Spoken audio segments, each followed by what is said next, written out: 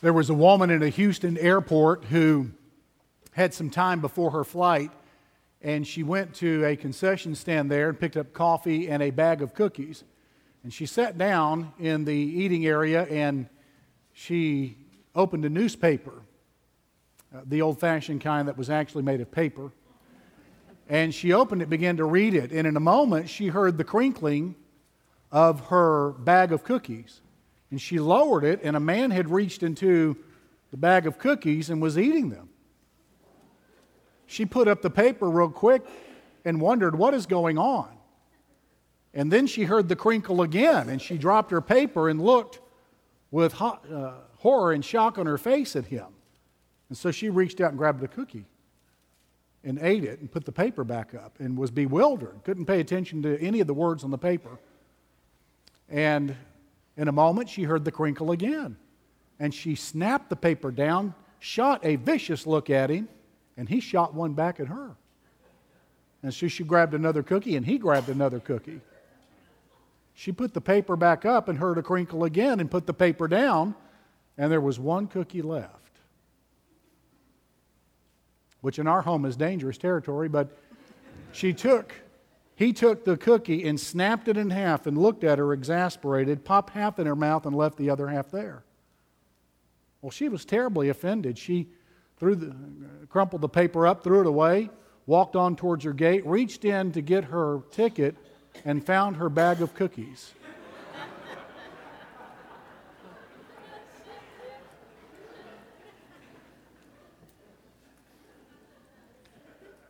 She made some pretty self-righteous assumptions, didn't she?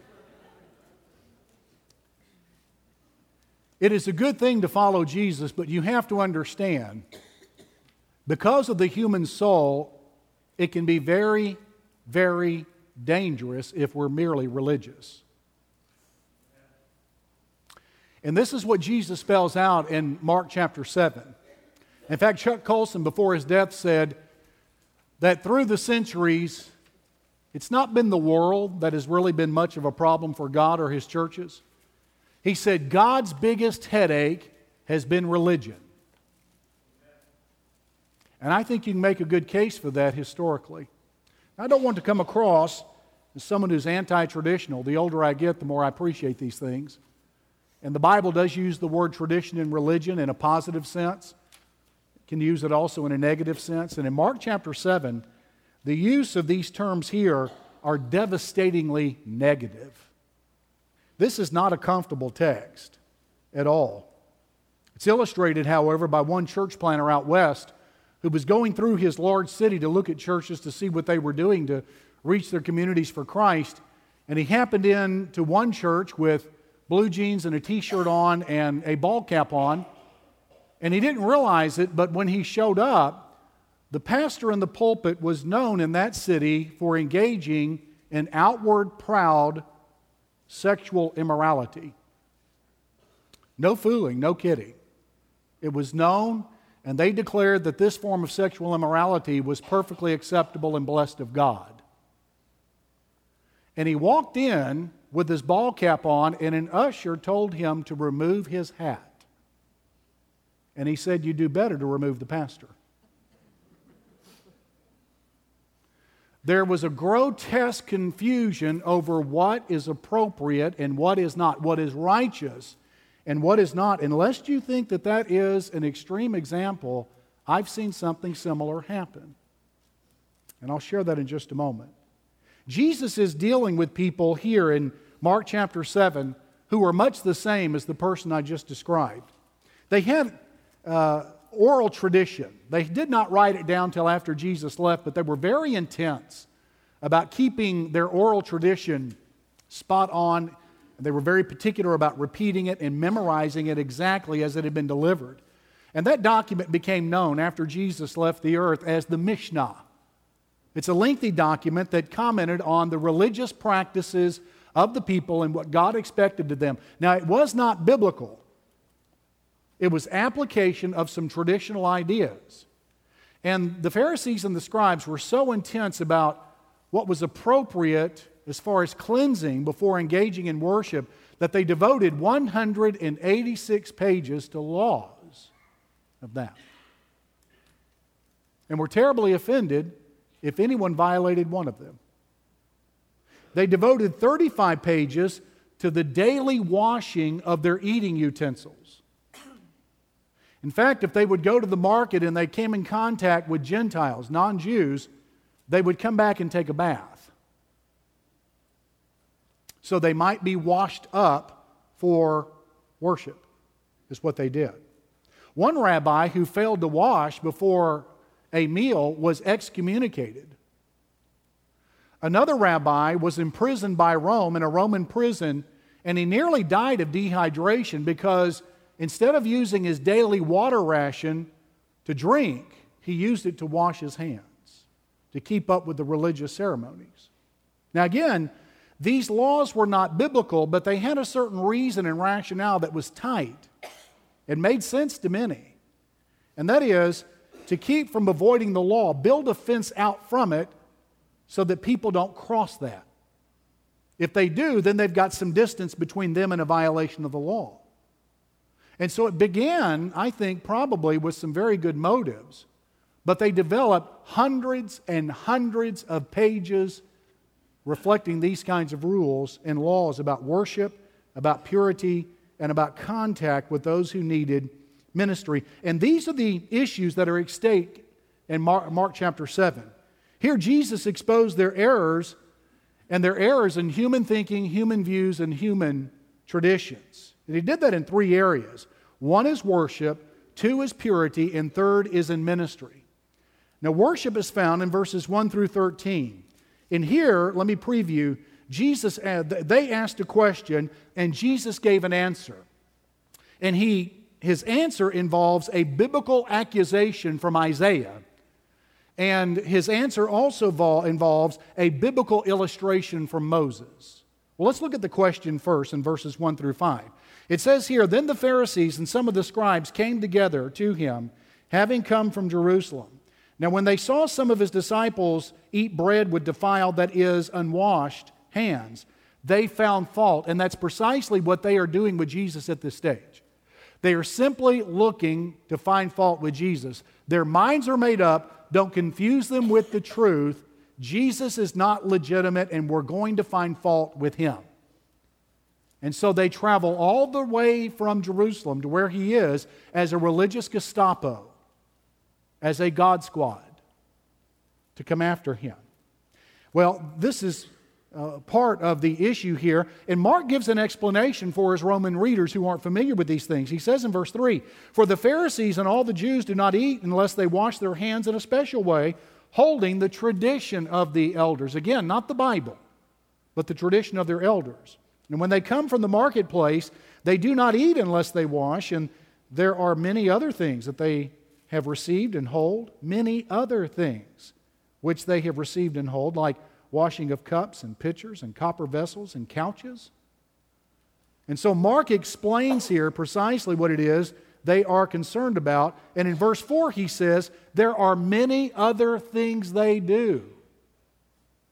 For those familiar with the Mishnah, it's mind-boggling how many steps they took to worship and how disciplined they were to keep these things. Now look at verse 5. "The Pharisees and scribes asked him, 'Why do your disciples not walk according to the tradition of the elders?'"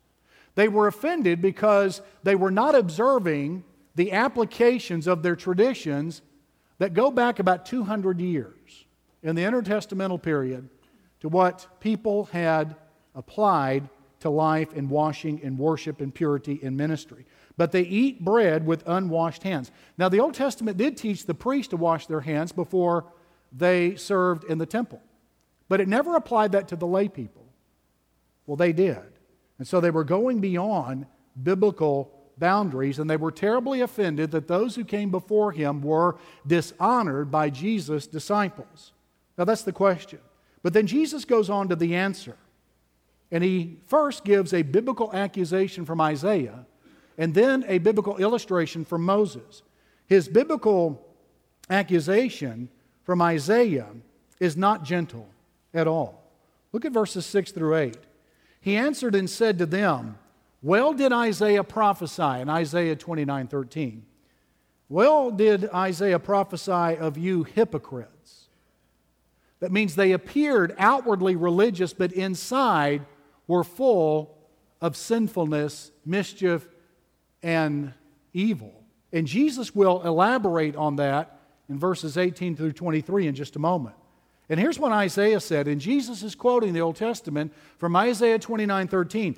This people honors me with their lips, but their heart is far from me. And in vain they worship me in teaching as doctrines the commandments of men. There are 5 accusations Jesus levels against them in this text. One is hypocrisy in verse 6. They appeared to be disciplined and upright, but inside they were wicked and condemned by God. Verse 6, again, they are distant from God. It says, this people honors me with their lips, but their heart is far from me. Publicly, other people thought they were the closest to God, but in reality, Jesus knew better. They were the furthest from Him. And later, when Jesus goes to do His ministry among the Gentile areas, He finds 2 Gentiles that are closer to faith in the God of Israel than the Israelites were. His third accusation is vanity. And in vain they worship me. That means their worship does absolutely no good.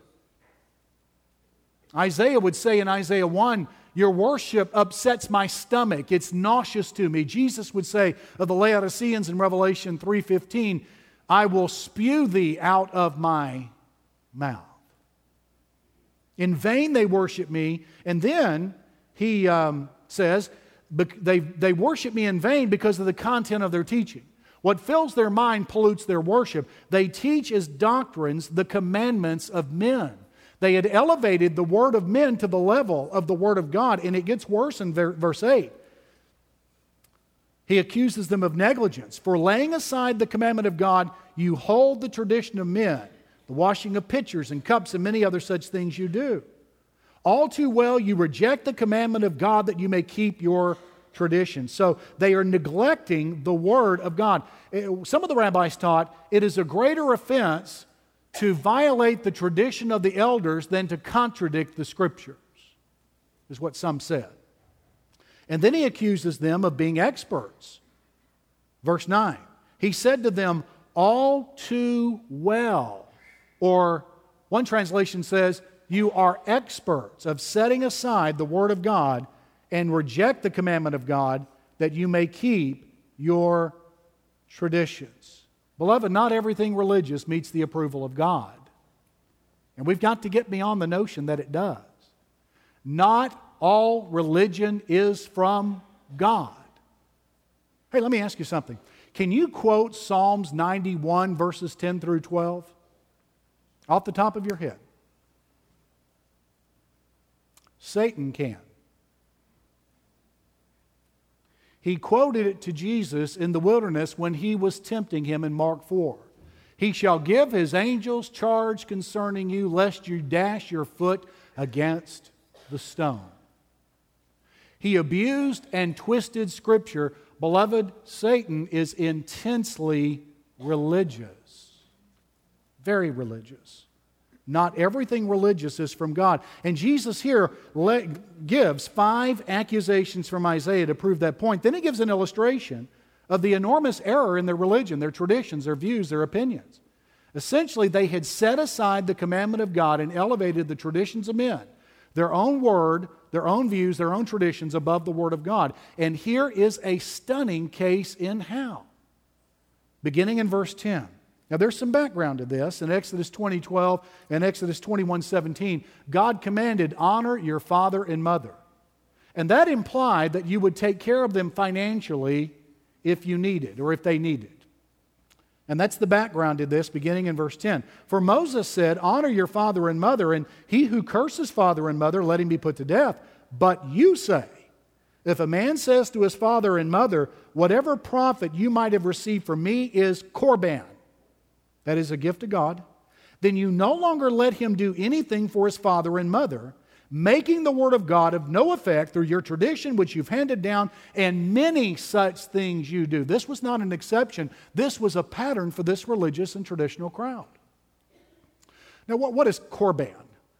Well, korban was a word they would utter when they wanted to dedicate their financial resources to the temple.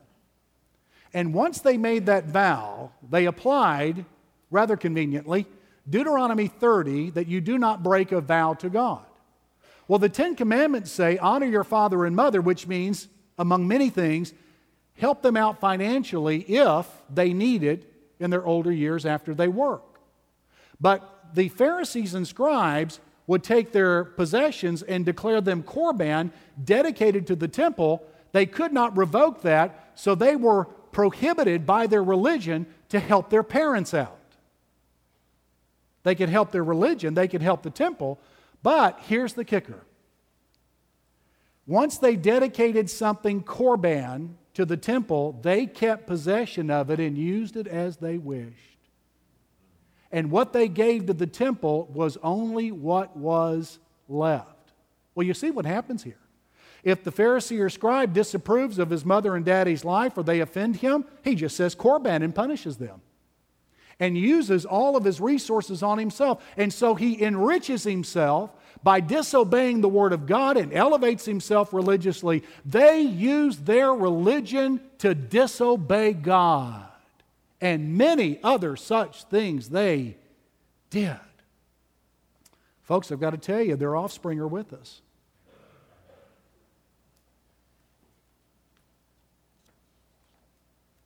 Well, he goes on here in this text. And he clarifies for the crowd the issues here with the second issue besides worship, and that is purity. And he does that beginning in verse number 14. Here, he is emphatic in verse 14. He says, "Hear me, everyone, and understand." The word "hear" is first in the Greek text, and it is emphatic here. Hear me, everyone, and understand. In verse 16, he'll say, if anyone has ears to hear, let him hear. This is an emphatic statement because it is a persistent need. And it's verse 15. Verse 15 is the whole thesis of this. There are two parts to it. And the first part is elaborated upon in verses 18 to 19. The second part of his thesis in verse 15 is elaborated upon in verse 20 and 21. He says here, in verse 15, there is nothing that enters a man from the outside which can defile him. He's speaking of food here, and that is entirely true. He elaborates upon that because the disciples ask him, beginning in verse number 18, do you not perceive that whatever enters a man from the outside cannot defile him? So he restates his thesis, because it does not enter his heart, but his stomach, and is eliminated, and thus purifying all foods. And so Jesus put an end to the dietary restrictions of the Jews. They were finished, their purpose was done, and he shifted to a new day which made it possible for these Jewish apostles to become missionaries. You know anything about missionary service internationally? You're going to have a very interesting diet in some places. But to Jesus, it was far more important to be missionary than Jewish. It was far more important to be missionary than traditional. And it was far more important to be missionary than it was to maintain your view and traditions of the ancestors. And then he explains in verse 19, because it does not enter his heart, but his stomach, thus eliminated and thus purifying all foods. Then he gives the second part of his thesis in verse 20. And he said, what comes out of a man, that defiles a man. For from within, out of the heart of men, proceed evil thoughts, adulteries, fornications, murders, thefts, covetousness, wickedness, deceit, lewdness, an evil eye. That's generally envy, blasphemy, pride, foolishness. And then he restates his thesis in verse 23. All these things come from within and defile a man. The reason that we're not right with God outside of Jesus Christ is not because what comes from the outside enters. It's because what we start with that is already there. And that is the heart.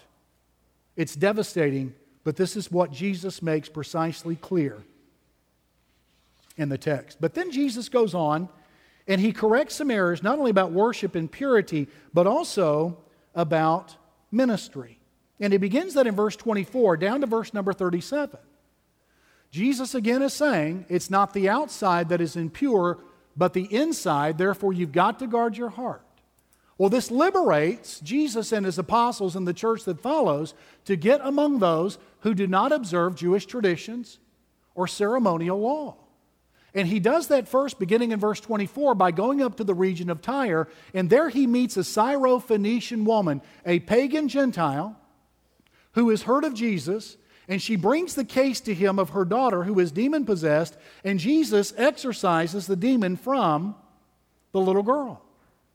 He gives her great grace. Now, Jesus was sent in this time era only to Israel, but he previews the mission and the missionary effort to the Gentile world here in this text. He tests her faith a little bit by calling her a puppy and saying, you all are puppies. We need to feed the children first, and then the puppies can have what's later. But then she responds with persistent faith. And she says, but Lord, even puppies eat the crumbs that come from the table. I'm just asking for a crumb from the Jewish table is all.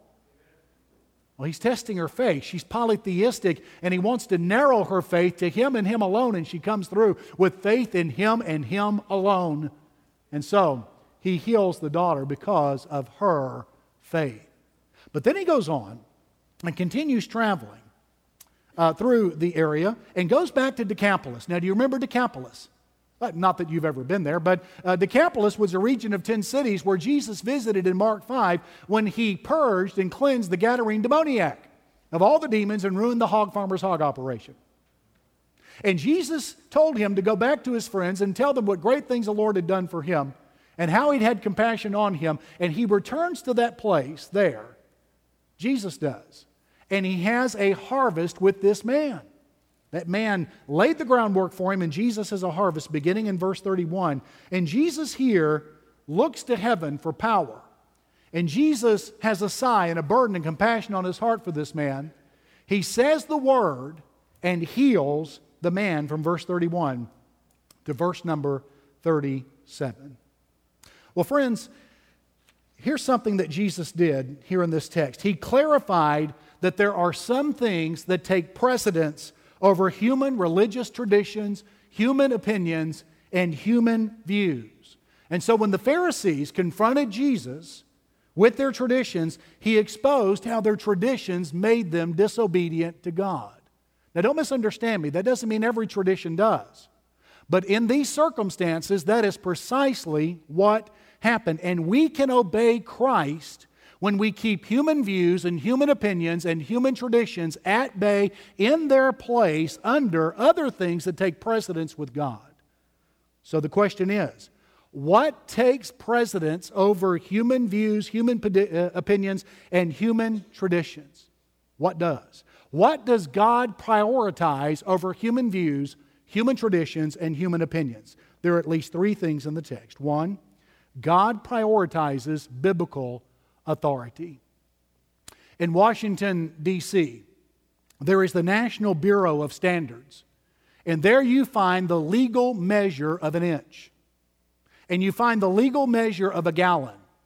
And you find there in the National Bureau of Standards a legal measurement of a pint, of an inch, of a yard, of a foot. And all other measurements throughout the United States must conform to that measurement, or there can be serious trouble with the law.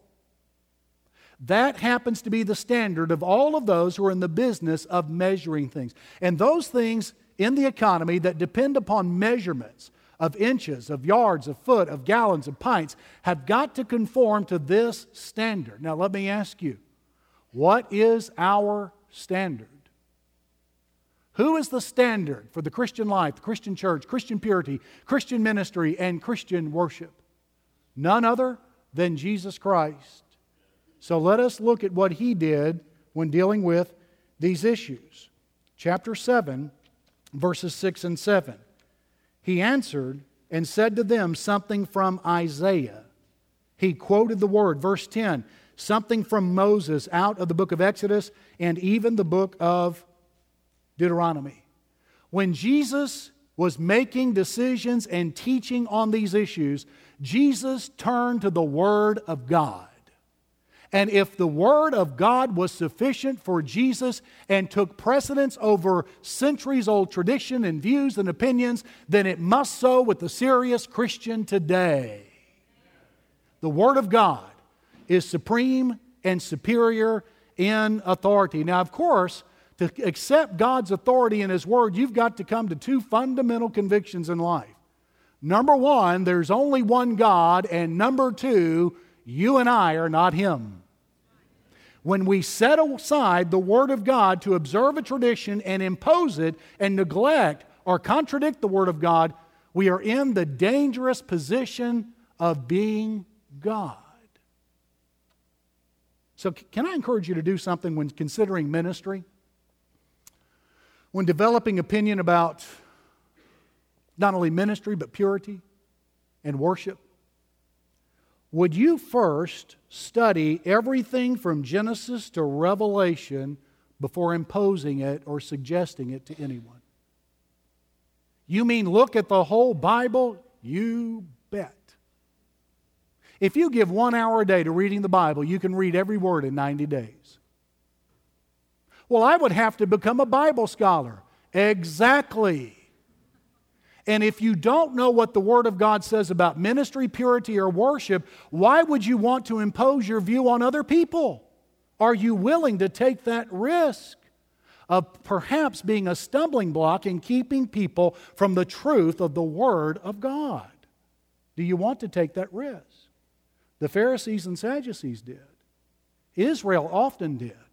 It led to their exile and their destruction in A.D. 70. Somebody might say, I don't have the time.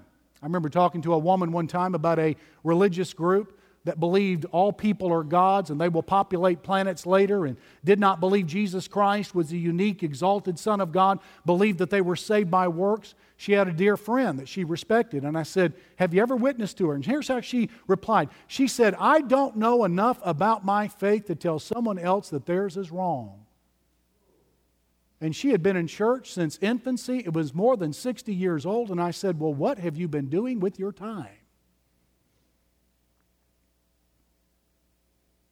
Human opinions, views, and traditions might help and might strengthen us, but as long as they do not supplant and discourage obedience to the Word of God. So that's the first priority. God sets biblical authority over human traditions, opinions, and views. But there's a second thing. He sets total purity and internal purity over human traditions and views and opinions. I was pastoring a church one time in another state, and I had a lot of folks ask me if we could rearrange the bulletin to make it easy for folks to take notes on the sermon. Surprised me that they even wanted to do that with my messages, but I said sure. But the only way we could do that was to change the design of it. And on the front cover, there happened to be an inadequate picture of the church building on the front. And it was oftentimes, the punchline to jokes in our church. And so I decided, well, let's remove the thing. And we will put the other items starting on the front page. We'll turn the bulletin into something more of a newsletter. And we will leave room on one page for sermon notes, and I will type an outline and place it there. Someone got word in a Sunday school class that I had decided to do that. And so instead of studying the Sunday school lesson, they came to my office during Sunday school and hauled me into for court session in this lady's Sunday school class. I have never seen that bunch of, those ladies so enthused and intense about anything the entire time I'd been their pastor. And I'd had a marvelous pastorate there. Oh, it was a lovely place. I've been terribly discouraged in my first one, and they restored my faith. But once I messed with their silly picture on the front of the bulletin for ministry purposes, I was called on the carpet. Well, we changed it anyway. We waited a little bit, kept talking about it, and changed it anyway. And it worked out real well. But a while later, some in that same group criticized deacons and myself when we communicated to another deacon that he could not serve as a deacon and commit adultery and ruin someone else's marriage.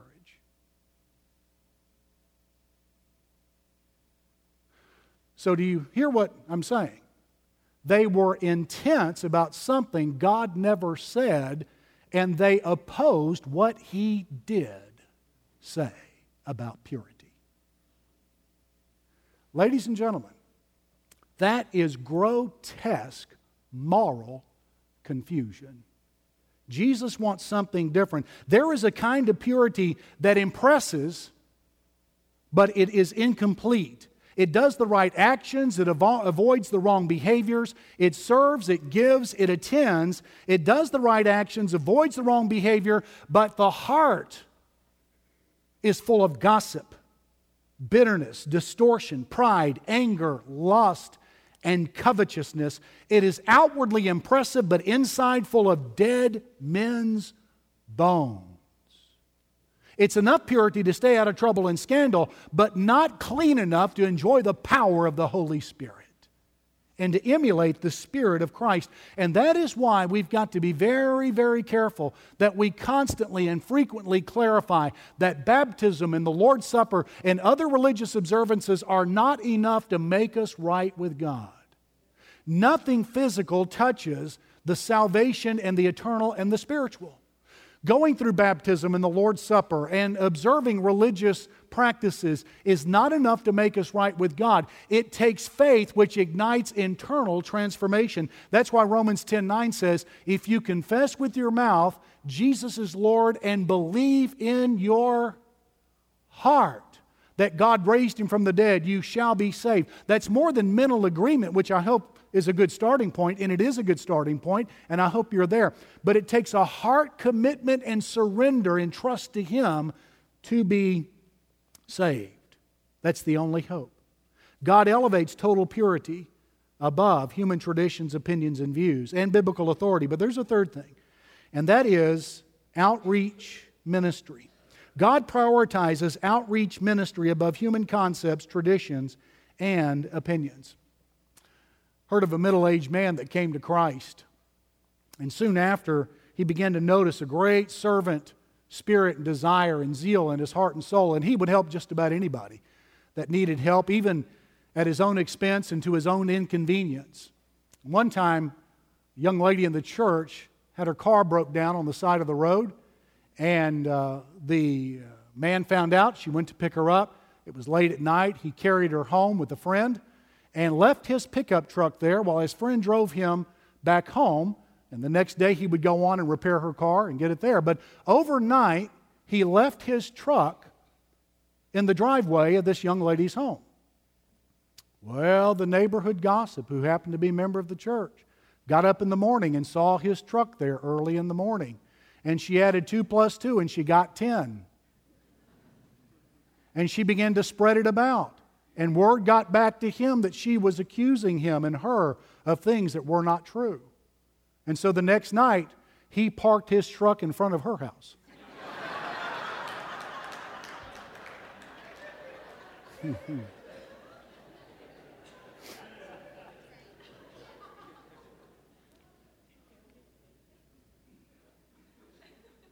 God is not mocked, is He?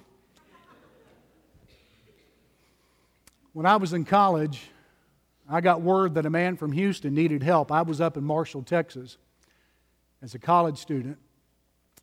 And I met with the man, let him stay at my place. Don't do that. If you're brainless in college, go ahead, but otherwise don't do it. But I listened to his story, and his wife was mentally ill. She left Houston and just departed, afraid of something. At home, she'd done that before, and he was trying to find her. Wasn't getting a lot of help. He asked a missionary in town for help. He wouldn't help him. And the man really didn't cost me anything, and it really wasn't much of a burden. Gave him a ride here and there, and he took care of things. But it was Sunday, and I decided to take him to church that evening. But on the way to church that evening, I stopped by the home of someone else to pick him up. Someone on our church staff. And I walked up to the door with the man, and the man was a rather large man. He wore a button-up shirt that was untucked and very modest clothing. He had long hair and kept it in a ponytail. And I came up to the home there to pick up this staff member of ours. And he opened the door with a jump as soon as he saw the man. I introduced him, explained the situation. We got in my car, and I drove both of them to church.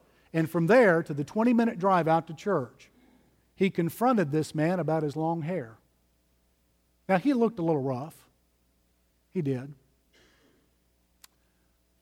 He really did. But he was very kind. And it was very obvious that he had a very intense affection for his mentally ill wife and wasn't going to leave. He chased that poor woman all over Texas to find her when she struggled and wouldn't take her medication. We got to church. We went through the service. I carried both of them back home. I dropped him off. I came back to my friend's house and talked with him about the experience. And here's what he told me. He said, "Don't you ever bring someone like that to my home ever again." I didn't. The man from Houston called me later, told me that he found his wife. I congratulated him and celebrated that with him over the phone. Encouraged him, listened to him some more. And the thing that impressed me is that this poor, modest family and marriage, going through so many difficulties, was fueled by the undying love of a man who was suffering with a mentally ill wife. The staff member of ours since then has been married and divorced twice. But he's never had a man with long hair on his property again. And sometimes I wonder if maybe God sent that man from Houston up our way to teach us something about undying love and marriage. I don't know. But I sure did learn something that day. Not that it's hard being married to you. I want you to know. She's made it quite easy. But here in this text, Jesus previewed His church's outreach to the Gentiles. And in that, He previewed that we are to overcome anything that is a barrier to ministry except Scripture. And the only boundary God places on ministry is His Word. No human tradition, no human opinion, no human view is sufficient to supplant the Word of God. And if the Bible is wide open on these issues, we are to be wide open as well. And that's good news for you, by the way. Are there others placing limitations on you and keeping you from Christ? Are you doing that? Your sins, as embarrassing as they are not a barrier to the grace of God. If you'll humble yourself and repent, you'll find grace. Your past is not enough to keep you from Christ, only if you let it. Others' criticism, poor religious and disappointing religious experiences in the past, they are not enough. You have a God whose only boundaries to you are found in His Word, and all He says is repent and believe the gospel. All you need is repentance towards God and faith in the Lord Jesus Christ, and you can be made right with Him and enjoy a standing before Him that is identical to that of His Son. And God is willing, folks, God is giving this away for free. And He wants to do that with you today. That's the only barrier. If you neglect it, you'll lock yourself in to your own performance and behavior. And how disappointing and unstable is that? That's as unstable as water.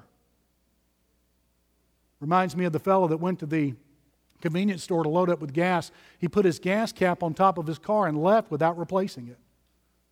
And lost it. He got home and realized it and decided he'd go back and look for it and assumed probably there were a lot of other gas caps along that way because others probably lost their gas cap near that same convenience store. And he got there and he found a substitute. He told his wife all about it when he got home. He said, "Yes, I found one that fits perfectly, only this one is better, it locks."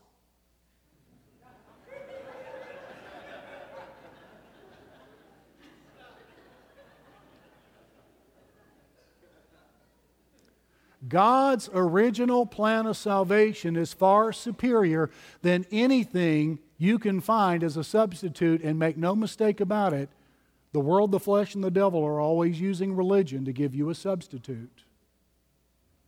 And you'll be locked in forever unless you repudiate that and come to a God who loves you, before whom you can be embarrassed, before whom you can expose all your shame. A God who loves you so much, He calls His Son the Savior. And that's what He wants to be for you. If you will turn aside anything that keeps you from Jesus Christ today and trust and rely only on Him for grace and heaven and forgiveness, He will take you. Let's pray about it.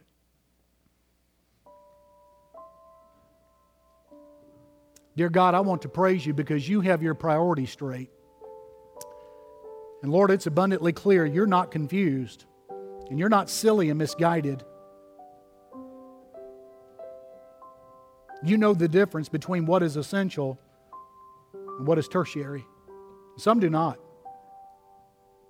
They hope and trust in human words and human opinions, human views, even some religious traditions, so that they have a religion that only does what humans can do, and that is fail. God, I pray for grace today to deal with the shock of this announcement from Mark 7 and to set aside all that prevents them from trusting the grace of Christ. Would You do that now? Let me ask you, have you ever moved from one place to another to get something? Walk across the room to get a remote control? Walk into the kitchen for a glass of water? We're going to ask you to walk down this aisle to talk to a staff member about getting right with God by grace through faith. Would you do that today? Staff members will be standing here, and we're going to invite you to come. Would you quickly stand with me, please? And would you respond? Come now, and come on. You can come. Even you can come. Don't doubt. Don't delay.